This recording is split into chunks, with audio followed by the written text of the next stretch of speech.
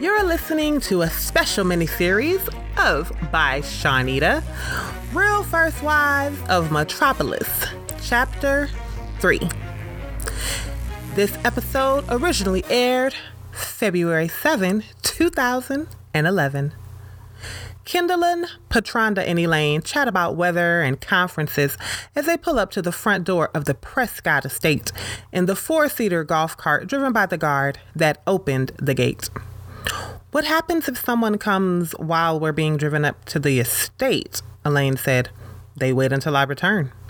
The guard stares ahead and turns down a path behind the main house, beyond a garden to a sprawling ranch home. Carmody stands outside on the wide porch of the ranch home in a dazzling snow-white pantsuit. She smiles and waves at the ladies as they come to a stop in front of the path leading to the door. The guard stops the cart and walks around to the side. He holds his hand out and Patronda grabs it first and steps out of the golf cart. Kindlin smiles and nods at him as she accepts his assistance out of the cart. Elaine exits last. Thank you, sir. Stay warm and have a blessed evening. Elaine smiles and slips him a gift card to Click and Coffee. The driver looks down at his hand and smiles for a brief moment, then returns to a more serious countenance. Yes, ma'am. Thank you. The ladies follow Carmody into a lavish and well-decorated living room in warm autumn accents and brown. A maid and butler greet them and take their coats in a quiet, rehearsed fashion. Patronda walks over to Carmody as soon as her coat is removed. Elaine and Kindlin make brief eye contact as they remove their coats and hand them to the staff. Well, thank you for coming.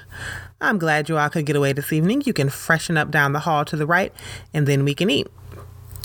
I've prepared the formal dining area for us. Carmody walks into the living room. She picks up a magazine and sits on the chaise lounge. The ladies find their way down the hall and enter a double vanity bathroom where Elaine and Kindlin wash their hands and return to the living room. Patronda closes the door when they leave, then joins them 3 minutes later. Carmody places the magazine back on the table and stands. An 8-person table has been set for 4, with 2 plates next to each other on opposite sides. Elaine walks to the far side and sits down across from Kindlin. Patronda sits across from Carmody. Let's bless the food, then the staff will bring the first course. Carmody takes Kindlin and Patronda's hand. The ladies all bow their heads while holding hands. Lord, bless this food in Jesus' name, amen. Carmody releases the ladies' hands. I took the liberty of having my chef prepare a 4-course meal. I chose a chicken dish because I didn't know if anyone had any food allergies. Carmody leans slightly as the server places a Caesar salad with bacon in a serving bowl on the side in front of her. 3 other servers place food in front of the other ladies. Carmody, this is so nice. I mean, talk about raising the bar. Patronda shakes her head and raises the fork of salad to her lips. Elaine and Kindlin make eye contact and shake their heads. Now I know what I'm going to do when you ladies come over for my meal. Patronda smiles at Kindlin and Elaine. Hopefully you'll like it. Unless you're planning on serving chitlins and hog maws, I'm all in. Kindlin flips her hair over her shoulder. Carmody's eyes open big as saucers. Why would she do that? It's a joke, Carmody. I'm surprised you even know what a chitlin is. Wonders never cease. Kindlin chuckles. Well, I don't. Could someone enlighten me? Elaine takes a sip of sparkling juice in a crystal flute. Boiled and cleaned pig intestines. Patronda shakes her head. I see. Elaine giggles as she picks up another fork full of salad. Sounds interesting. No, it sounds, smells, and looks gross. Tastes like heaven on earth if it's done right with some hot sauce. Kindlin said, so I've been told. My mother was not having it. She says the smell won't leave your fingers for days. Really? I didn't know that. Carmody tilts her head.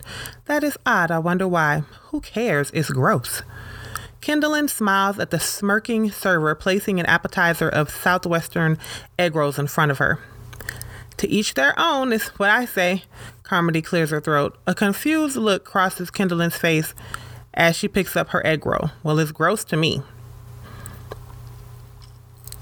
Interview.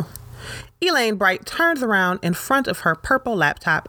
She adjusts her lavender-framed stylish thin glasses and smiles.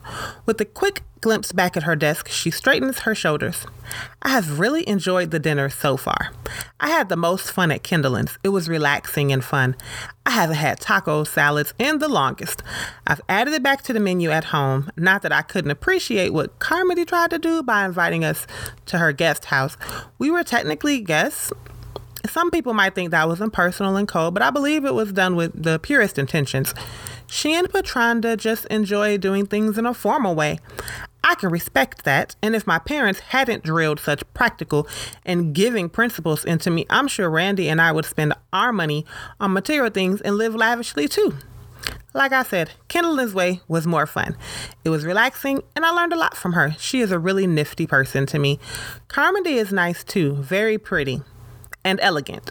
I've never seen someone who looks so perfectly put together all the time, but she was a supermodel, so